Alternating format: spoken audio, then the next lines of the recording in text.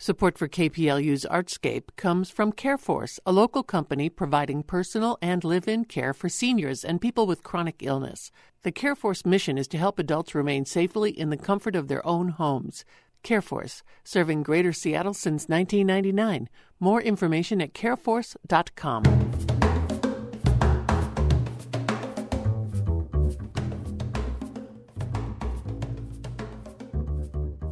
You've seen this before in a park or at a beach or maybe on a busy city street. An artist outside with an easel painting what they see in front of them. The French term for this is plein air. Starting in 1 week, artists from all over the country will compete in a plein air competition in Port Angeles. In the latest installment of Artscape, we meet up with two painters who will be part of that event to find out what made them move their art out into the elements for all the world to see.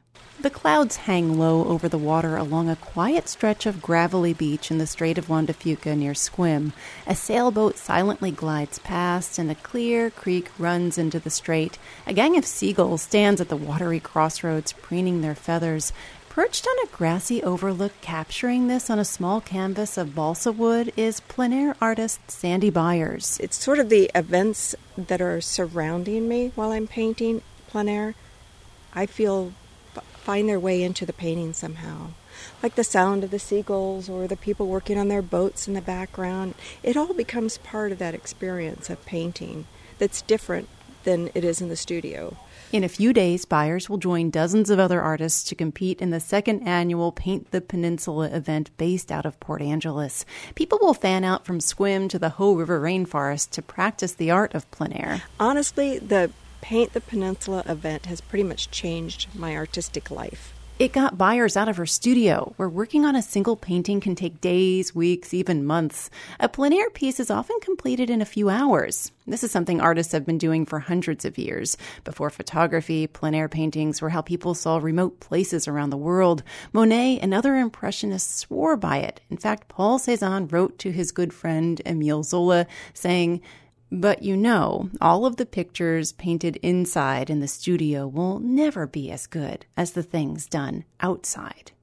Plein air requires a pared-down kit. You can only carry so much. On one outing, Sandy Byers forgot her balsa wood panels. Her husband went back to the trailhead and got the panels for me, and then I got set up, and I went to grab my other painting tools, and I had forgotten those as well. She didn't have the heart to ask him to make another 2-mile trek to get her brushes, so I picked up my credit card and started to paint with it. Artists will paint with anything. We'll paint with a stick if we have to. If you get out there and there's nothing to paint with, something's going to give. Today, a credit card is her preferred tool. It's just that little gritty sound. Kind of reminds me of a cat's tongue or something, just that little grit to it. And much more creative because I can't get in with a credit card and get real tight detail in there. About 5 miles west, with the Dungeness Spit Lighthouse in the distance, artist Susan Ogilvie is in the middle of capturing a saltwater marsh teeming with ducks, eagles, heron, and swallows. She sits by the side of the road working with chalk pastels.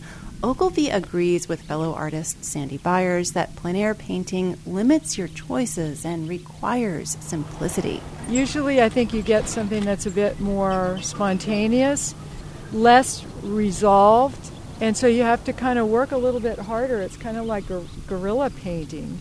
Ogilvie is behind today. Even though she's on a dead-end road, passers-by have stopped to chat and admire what's been created thus far.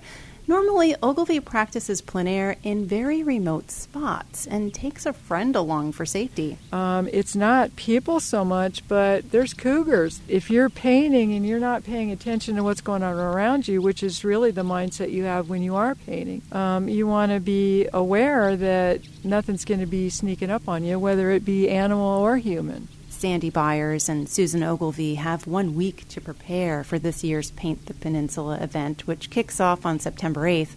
All of the contestants had to be approved by a jury to be able to participate. The top prize is $1,500. The winning creation will also be the new label for a wine bottle. Artists are coming in from all over the country to compete, and organizers say they will do their best to make sure out-of-town contestants have free lodging if they are willing to part with one of their paintings. Jennifer Wing, KPLU News.